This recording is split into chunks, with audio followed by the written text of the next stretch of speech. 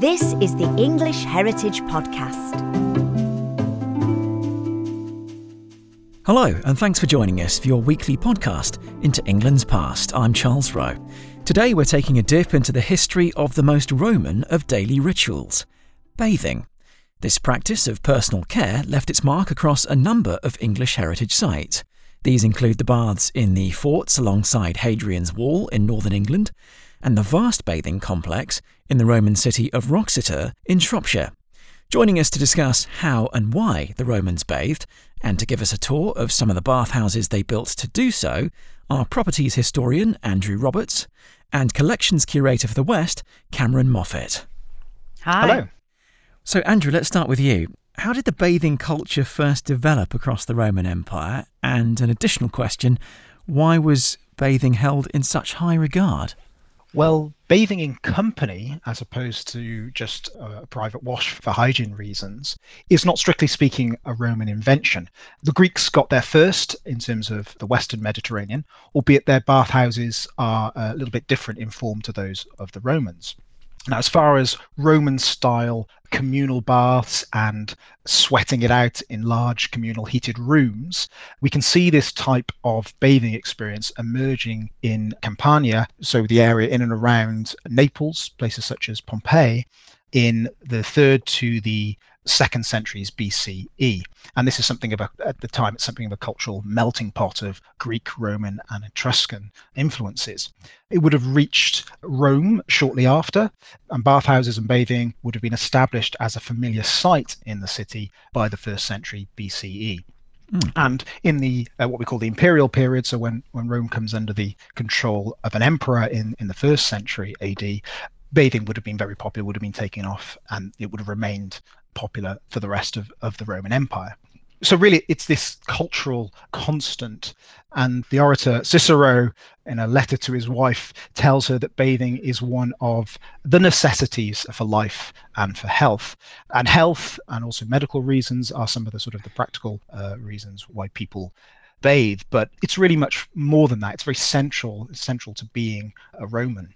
The Emperor Justinian's Digest, which is a sort of a codification of the laws of Rome, defines a Roman's home as the place where one conducts business, the place where they visit the forum and the theatre, where they celebrate religious festival, and, importantly, where they go to visit the baths. And this really tells you how fundamental it was to Roman self-identity. So when they turn up in Britain in around AD 43, they bring this custom with them.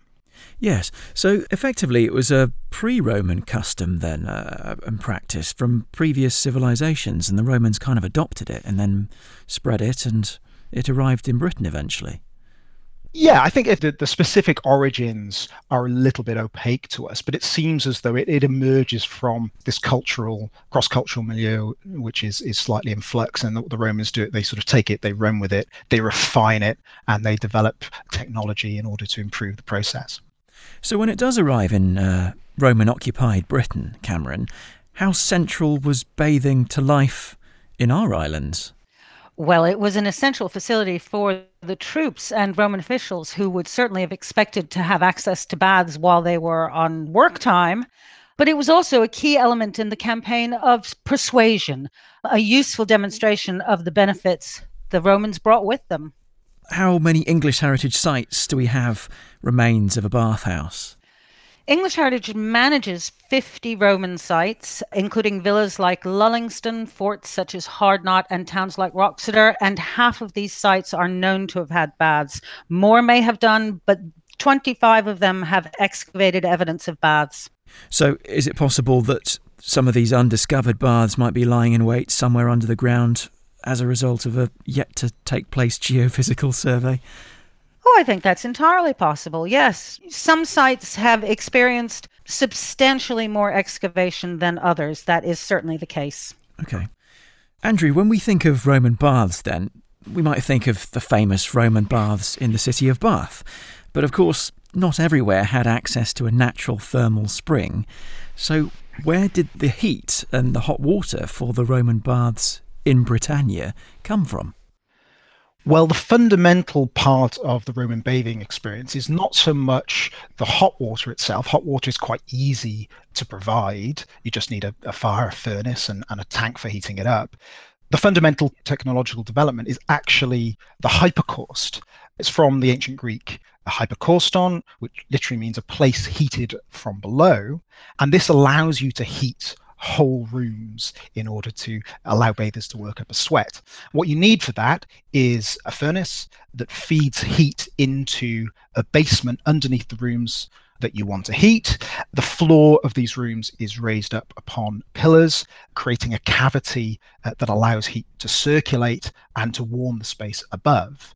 And then what you then need to do is you need to draw the heat up the building to keep it circulating. So the Romans would have fashioned in the wall cavity flues from special ceramics in order to take the heat up to the roof, where it would then vent.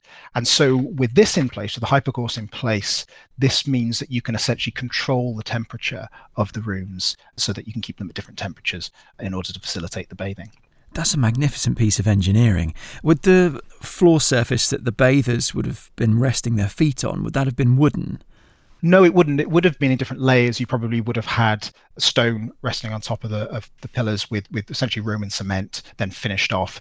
And it would have essentially been waterproof by the time you finished with it. It would have been very hot to the touch, so the Roman bathers would have had to have worn essentially sandals in order to protect their feet. Wow, it's fantastic, isn't it? To think of that today, it seems like an amazing invention. So I can imagine how luxurious and pleasant it would have felt in the ancient world. So what did a Roman typical bathhouse look like, and how did they work, Andrew? Well, bathhouses come in many different varieties in terms of their size, in terms of the layout, in terms of the style of facility and the opulence of the interior. Some are very opulent, some are, quite basic in terms of their facilities. But the basic principles remain the same. The bathers are provided with a series of rooms that they move through in sequence, starting with an unheated room, a cold room that was called the frigidarium, then going to a warm room, the tepidarium, before finally going to a hot room, the caldarium, where they might be able to get a hot bath. And then after that, they'd work their way back through via a tepidarium back to the cold room, where they might be able to get a cold plunge bath at the end to finish the sequence. Smaller baths would have just had this basic facility of 3 different rooms, maybe some changing space, possibly some toilets. But then more elaborate facilities might offer additional features such as exercise space, special rooms of dry or wet heat, pool maybe, or additional suites of rooms to allow additional capacity. And presumably you'd also need some sort of log storage area as well, because you need a constant fire going in order to keep the place warm. Yeah, so the furnace would have been on the very edge of the building, or furnaces, might be multiple furnaces in bigger bathhouses, and that probably would have been encapsulated in something of a sort of a lean-to structure. There would have been lots of fuel piled up in there, and that would have been the domain of the slaves who would have done the real hard work of having to keep the fires lit. Would they have been a 24/7 operation then, or would they have been sort of prepared for certain days or hours in the day? They would have been working in operation every single day, and I'd imagine it would have been the jobs of the slaves to get up very early in order to stoke the furnaces for them to warm up the baths. The poet Martial claims that the best time to visit the baths is roughly 2 or 3 o'clock in the afternoon, by which time that the heat has kind of got to its fullest extent. So there's quite a lot of effort involved in trying to get the requisite heat into these structures. Moving back to Cameron then, do any objects survive that tell us about how the Romans liked to bathe? Well, the details of Roman baths and bathing were essentially the same across the empire. So what you would find from the excavation of a baths in Leptis Magna in North Africa, for example, will look pretty much the same to what you would find from a bathhouse on Hadrian's Wall. There is a typical assemblage of objects that you can expect to find. As we heard, the aim was to work up a sweat, get the pores open, and then you would be oiled. Soap was not used. After sweating further in a hot room and then cooling down, the oil and sweat was scraped off with a strigil. The strigil is a curved scraper with a handle, and it is the key find for baths, as it is specific to bathing.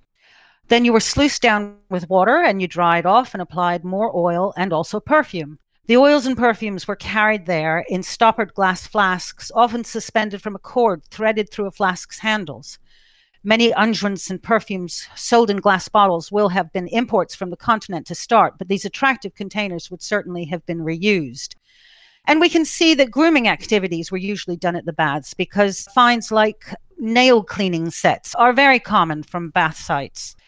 There are also the accessories that we know existed from written accounts of the period, but for which evidence doesn't survive as they were made of organic materials.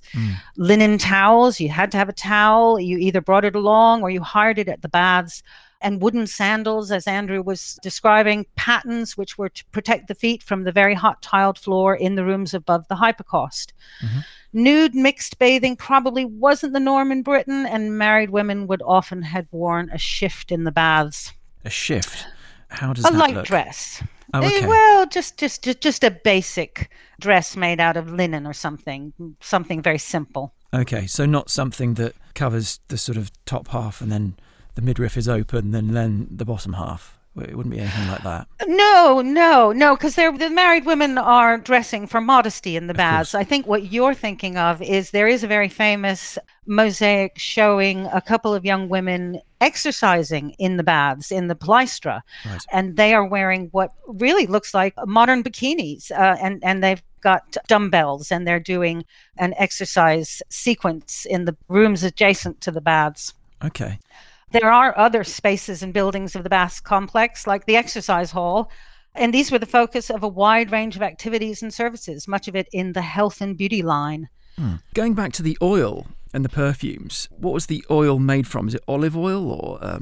Yes, you could have something that had come as an import and it would probably be olive oil, though there are other exotic oils that could come from the continent, sandalwood, things like this. Once you were making it yourself, you'd emptied out that initial content. There were oils that were pressed in Britain. I think the essential thing was maybe to have a nice scent that you would add to it. I see, yes, because otherwise I'm getting sort of an idea of these Romans basting themselves almost to cook in the baths. But yes, you're talking about sort of more essential oils, sort of the lavenders and these types of things. Would that be right? Well, there are two aspects to it. The oil is to loosen the grime on your skin and just to get everything wet and fluid in preparation for the strigeling process where it is all scraped off. The addition of nice scents, well, that's optional, but it's part of the whole experience. Right. Of the items that were found during archaeological digs, do we have sort of combs and plucking devices? You mentioned the nail sets. Was there anything else? Oh, loads of stuff like that. Because all the buildings surrounding the baths complex were the focus of a wide range of activities and services, much of it in the health and beauty line. So you would get pallets and pestles for grinding up materials for makeup, like charcoal for eyeliner or brow shading. A wealthy woman would own equipment for preparing and applying cosmetics, but a woman of more modest means might not. And all the mirrors of the period were handheld ones, so it was virtually impossible to look at your own reflection and apply makeup at the same time. What you did was you let the expert do your face and then check the results with a hand mirror. You mentioned hairpins. These occur in very large numbers, both from casual losses while using the baths or from the kit employed by hairdressers available when you had finished your bathing session and your hair needed attention, having gone frizzy from the steamy atmosphere in the baths. As those who could afford it spent the afternoon at the baths before progressing to the evening meal, the services of beauticians and hairdressers as the final stage of one's bathing experience were very much in demand. I'm getting a sense now of how this is so central to Roman life across the empire and here in Britannia. It was almost like a leisure centre meets a beautician meets, public baths. It was everything in one. It was pure luxury and indulgence and self-grooming and self-care. Yes. The height of civilization, I suppose. Okay, well, let's look at 3 different English heritage bathhouses. Let's start with the baths at Chester's Roman fort on Hadrian's Wall in the north of England, which Andrew and I have discussed before. Who lived at that fort and who were the baths created for? I know the answer, but... Well, as you said, Charles, this is an old favorite of mine because this is such a well-preserved bathhouse where you can really see the sequence of rooms. You can really imagine the bathers that stood here. And these bathers would have predominantly been part of the garrison of around 500 soldiers who operated the fort, who were part of the wider garrison that operated Hadrian's Wall. So perhaps they came to the bathhouse after patrolling along the wall. And we know that from the late 2nd century AD, that the unit that was stationed here were the 2nd Asturian Cavalry Unit. So originally a unit raised in northern Spain, albeit probably by this point they're starting to recruit from the locality as well. Now, the soldiers were auxiliaries, and I think this is what makes Chester's Bath particularly interesting, because auxiliaries, as opposed to legionaries, who probably the soldiers that you're thinking of, we are thinking of Roman soldiers. These are not auxiliaries, however, are non-citizens. They sort of get into a deal with the Roman Empire whereby they will serve in the army for 25 years, doing things such as border patrols, border security, that kind of thing, in return for a gift of citizenship. So what's going on is that they're serving the empire, but at the same time, they're also being inculcated with the Roman cultural practices. So perhaps in the fort, in the headquarters building of the fort, they're taking part in Roman religious rituals. In the bathhouse, they're taking part in this real signature cultural practice of communal bathing. And were the baths as nice sounding as the ones that we've already described in general for the soldiers, or would they have been a bit less salubrious? I think they're perfectly decent facilities. They're not huge, okay? They're probably about the size of a couple of tennis courts. You probably get a few dozen people in them at one time. Maybe over the course of the day, you could get a couple of hundred people through the baths reasonably comfortably. And at least initially, when they're built, they're fairly basic. You just have the basic suite of a cold room, a warm room, a hot room, maybe a hot bath as well. And then later in the 3rd century, there were some additions that shows that it's kind of expanding and then becoming a little bit more of a sociable space. So the first thing that they get is some extra capacity of a very hot, dry suite, a little bit like a modern day sauna. Gives you a bit of choice. You can go one of two ways when you come into the bath. So you can have a slightly different kind of bathing experience as a result. And more intriguingly, there's also an addition of a large hall at the entrance. And this is not there for actual bathing related activities. This is there for more social related activities, a place to exercise, it's a place to chat, to catch up with maybe some of your comrades or perhaps people living in and around the fort. And I think what this potentially shows is that while initially these auxiliaries who are using the bathhouse purely maybe on a functional basis to get clean after a hard day's soldiering, it suggests that by the 3rd century, that the soldiers living here were buying into the Roman bathing experience as a whole, i.e. this kind of sociable experience. Yes, and that raises the question, as you sort of intimated, that the local non-military community, which would have sprung up around the fort to the south, would they have also been able to have access to these baths? It would seem so. It's very difficult to say who specifically the people were who were in particular spaces just from the archaeological evidence that we have. But because the position of the baths, which is outside of the walls of the fort, situated in what would have been quite a substantial settlement that would have grown up around the fort, you'd imagine that the local population would have had access in some form. And given that we're talking about a community that probably would have been drawn from the people that would have been living here before the Romans came and occupied Britain, this is quite an important point of contact with Roman culture. And there are similar structures to the Chester's Bathhouse right across the forts of Hadrian's Wall. Cameron, what objects have been discovered at Chester's specifically that provide clues to the Roman bathing habits? The collection from Chester's is very rich, and it contains many statues, inscriptions, altars, and commemorative stones. It also contains the usual baths-related equipment, but a few special things as well. One is a small statue found next to the baths inside the fort depicting a river god, who presumably is the spirit of the North Tyne River, which is just outside the main baths and the source of the water supply to the baths. He lounges back, bare-chested and bearded, suggestive of the sensuous experience of bathing. The other notable object, yes, he's very dishy, actually. Um, the other notable object from Chester's is a handle from a glass flask for bath oil made in the shape of a dolphin. Dolphins had a number of symbolic meanings in the Roman period, but from a military site like Chester's, I think that the reference here is to Bacchus, the god of wine, always a popular god among soldiers. Yes, and would actually there have been wine drinking within the baths, or would drinks have not been permitted? Do we have any idea? Oh, they were eating, they were drinking. When we get to Wroxeter, you'll hear that there's quite a lot of evidence for takeaway food and drink being carted over to people who were having a nice time in the baths and just wanted a little bit more, wanted a snack and a drink. Yeah, well, I suppose it's the ancient vending machine, isn't it, really, for when you go to the swimming baths and come out of those and fancy a snack of some kind.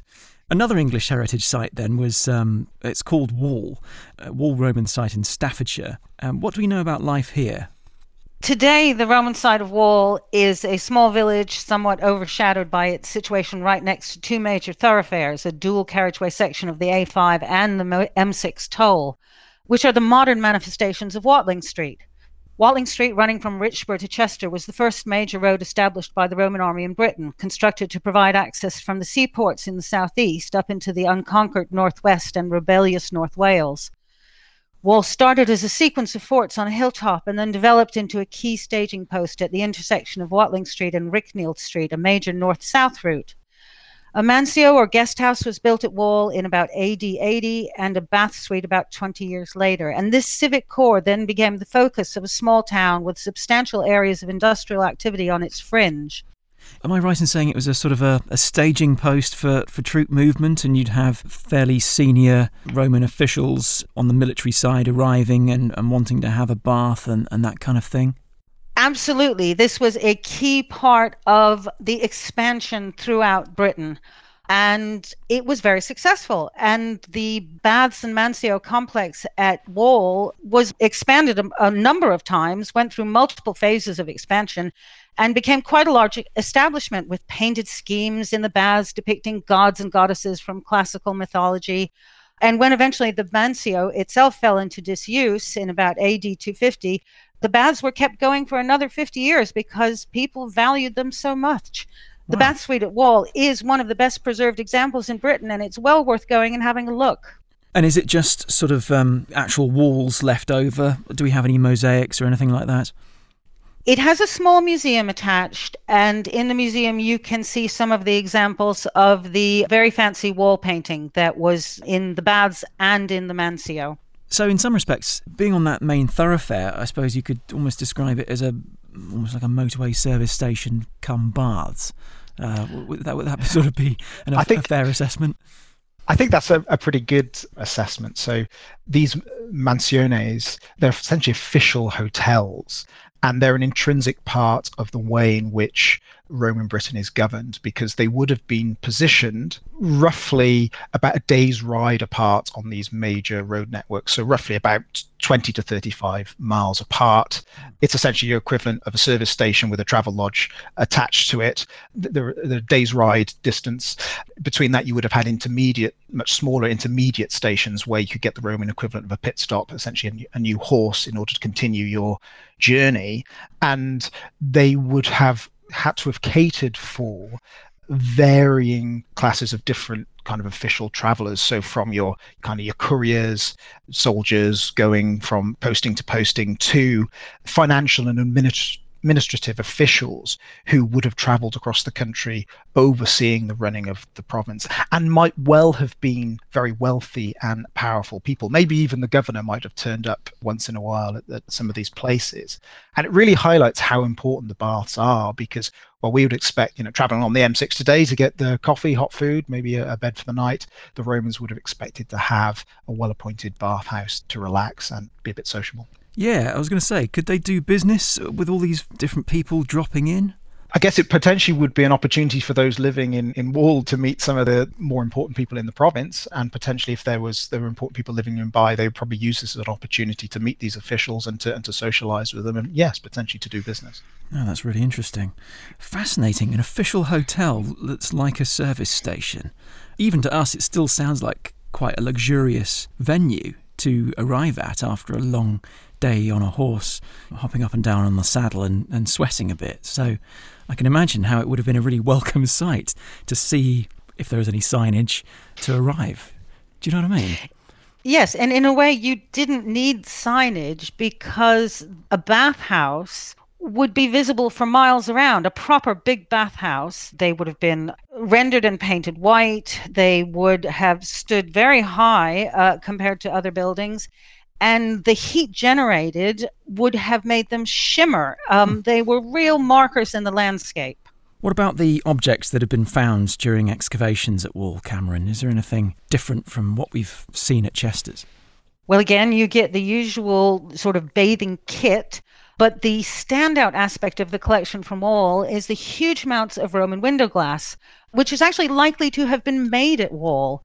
Most Roman buildings didn't have glazed windows, but you really needed them for baths because you needed to retain the steam inside the building. There was no point in getting your slaves to stoke the fire and then letting all the steam and heat escape straight out the windows. So it really is quite notable, the amount of window glass from Wall. Okay, well, let's move on to a third example, and a notable one indeed. This is Wroxeter Roman City in Shropshire. Now, if anyone's seen pictures or visited the site, they will know how big the standing walls are that are still at Wroxeter Roman City. I mean, enormous. But how wide and how big was the actual city in its heyday? Well, it is the fourth largest city in Roman Britain, and people say that it has a similar area to Pompeii. So that is a useful way of getting an idea of how large it is. It was the next major stopping point on Watling Street west of Wall, as Andrew was saying, a day's ride by horseback. And it was the regional civitas capital for a very extensive territory, Shropshire and Cheshire. It really is a very substantial place. We've mentioned the walls being very, very tall and quite solid, robust, sort of walls. What else exists that we can see at Wroxeter today? Well, the walls that you are describing are walls that were part of the bathing complex.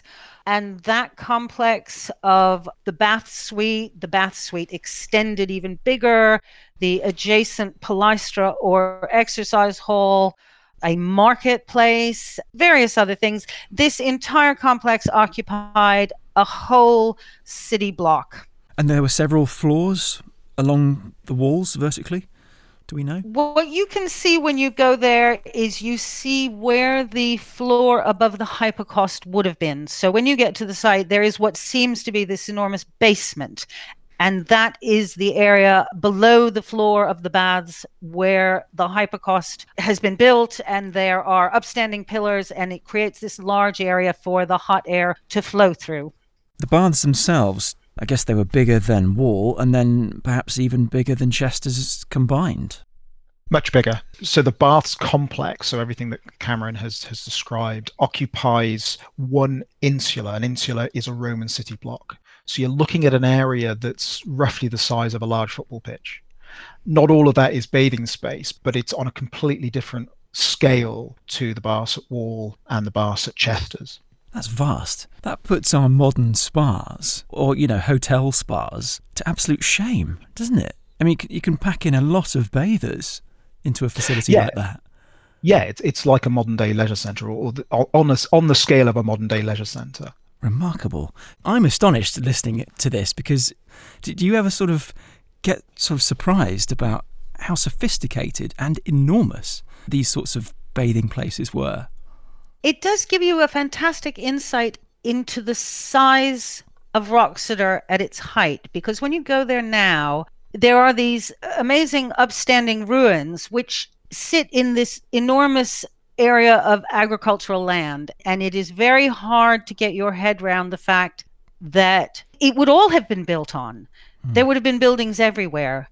But to think about the capacity of the baths and the hundreds of people that it could have accommodated and did accommodate in any given day, it is a very good way of tapping into the former size of that city. Yes, absolutely. And the attraction of the baths to the local people. So clearly these ones were public, were they, Andrew? Yeah, and the first thing to note about what that really means is their location. They would have been at the very center of the city. You would have turned off Watling Street and gone straight into the bars. They're across the road from the Forum, which is the other great public building in the city centre. So they're front and centre. When you come to Wroxeter, you're going to see the bathhouse. And that tells you a lot about their importance to the community.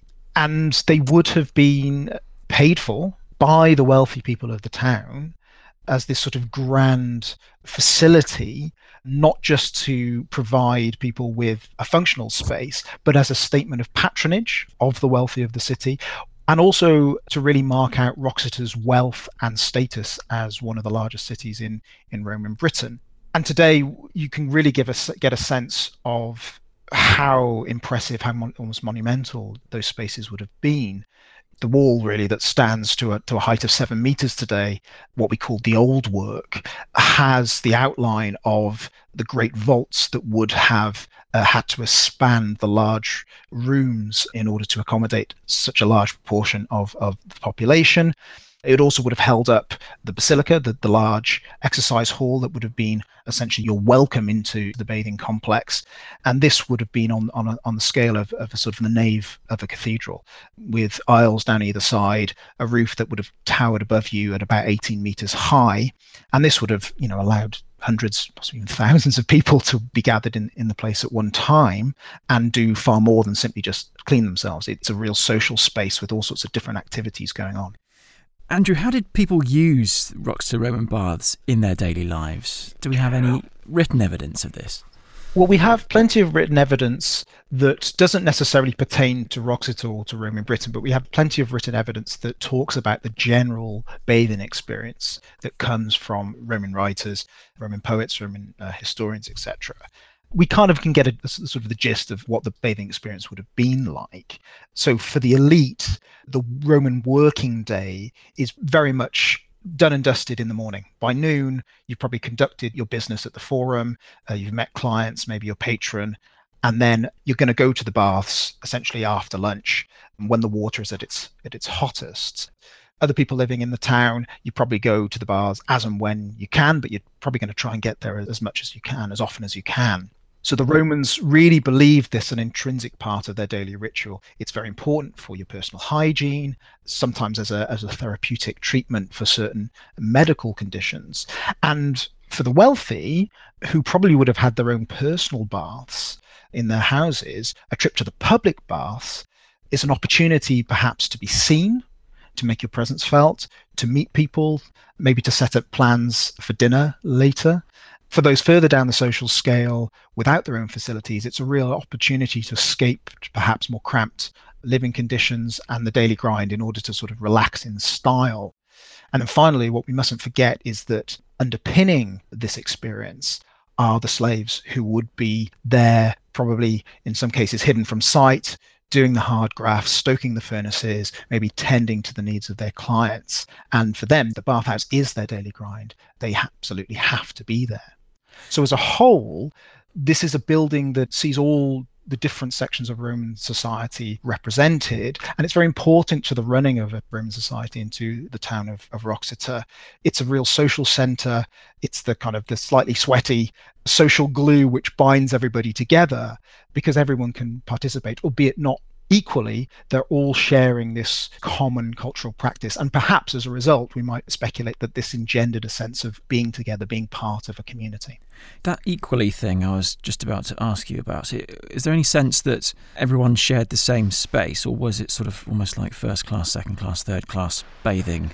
There's sometimes a sense when people think about all different people within Roman society all coming to this one place, all kind of being in a state of undress, that it's in some ways a great equalizer. And the term I would use is shared experience, not an equal experience, because there's a big difference in terms of when you might be able to bathe. The rich can basically bathe at their leisure. The poor can't. They have to work around, work, for example. Slaves might have been able to use the baths, not the slaves, the same slaves that necessarily serving the baths, but slaves of the household might be able to use the bath, but they're probably fitting it around their other tasks. And it would be quite apparent in the bathhouse, even if people were naked, who was important, who wasn't. Because a rich man or woman might turn up with a retinue, they would be being waited upon. You'd have attendants, you'd have bodyguards, you'd have people waiting to see them. Whereas individuals lower down the social scale might just sort of be stuck in the corner or sneak in the corner, and obtrusively they would have less elaborate bathing equipment and possessions, and wouldn't have a retinue with them. Regarding those possessions, Cameron, can you tell us anything specific that has been found relating to Wroxeter Roman city baths? The baths themselves attracted a lot of attention in the 19th century because of this upstanding wall, the old work, which is so very obvious. And various people investigated the deposits at the foot of the wall. The archaeology of the baths relating to the period in which it was in use was long gone by the later 20th century, when extensive research excavations were undertaken in the Baths Insula. Some of the most useful information comes from the surviving deposits in the bottom of some deep rubbish pits in the McKellum, which were full of evidence of takeaway food and drink, probably being taken over to the users of the baths. And from the excavation of the adjacent exercise hall, there were finds indicating the wide range of services that could be obtained at the baths. Style for writing on wax tablets provides evidence of professional letter writers and probably other professionals like accountants and notaries. And there are over 100 of these from the baths complex. We see a lot of the objects that were most vulnerable to loss. We have hundreds of beads from broken necklaces. Hairpins and equipment from makeup preparation, again, are frequent finds, and as are nail cleaners and objects related to the preparation of medicines. But more numerous than these are tweezers, used mainly for hair removal. Both women and men would be using the services of the on-site depilators. Roman society's expectation of women was that they would remove the hair from their underarms and legs as part of their efforts to achieve an idealized form of feminine beauty. Ovid wrote that women needed to make very sure that their underarms weren't all hairy like a goat's. And this was usually done with tweezers. And there are 50 pairs of these in the English Heritage collections for Wroxeter. But men needed depilation services as well, as many of them attended the baths to partake in wrestling. And the required look for that was definitely hairless. Seneca described a hair plucker at the baths outside his house, shouting to advertise his services, and only stopping his noise when he's working on a client and making them shout with pain. That's amazing. So, with this giant bathing complex, does Wroxeter need to have any other private baths? Oh, well, as Andrew was saying, it's a social thing, and those who could afford it might well add a private baths to their villa. So at Wroxeter, there is a replica of a villa which was built in 2010 as the subject of a rather amusing reality television program. And its details are based on a villa nearby, excavated in the early 20th century, which did have a secondary bath suite. And there, despite being very close to the town's baths, the owners of a villa would want their own private baths, in part to bathe as a family, but also as a luxurious space in which they would socialize with their guests. So lastly then, how important were the Romans and their bathing culture to life in Britannia? One of the things that really strikes me about bathing in Roman Britain is that when we think about the fact that the Romans were here for, almost over 350 years, I should say, there's a lot of change in terms of the people that were here, in terms of a lot of the objects that they used, in terms of the buildings that they built. But bathing remains something of a constant. The bathhouse at Wroxeter, Chesters are built in the early to mid 2nd century AD, but they're still building new bathhouses. For example, in Luningston in the 3rd century, still in operation in the 4th century. And at somewhere like Richborough Roman Fort in Kent, there's still a very small bathhouse being used right up until the very end of Roman Britain in the early 5th century. And I think that the material legacy, both the buildings themselves and some of the objects that Cameron's been talking about, reveals so much about the interests and the lives of Romans as people. On a personal note, my wife gets very tired of me playing Spot the Bathhouse whenever I go to a Roman archaeological site, but I would very much encourage listeners to do the same. Not so much because they tell you about how the Romans got clean, but they tell you about how they lived, how they socialized, how they enjoyed themselves. And as such, they're really an encapsulation of life in Roman Britain. What's your take, Cameron? I think the legacy of Roman baths and bathing as an experience that is beneficial for the health as well as being a social event is strong in the 21st century, with the options ranging from the local authority swimming baths to high-end spas offering a range of personalized treatments on top of the steaming and bathing offer. And I can't see people ever tiring of the experience of going to the baths.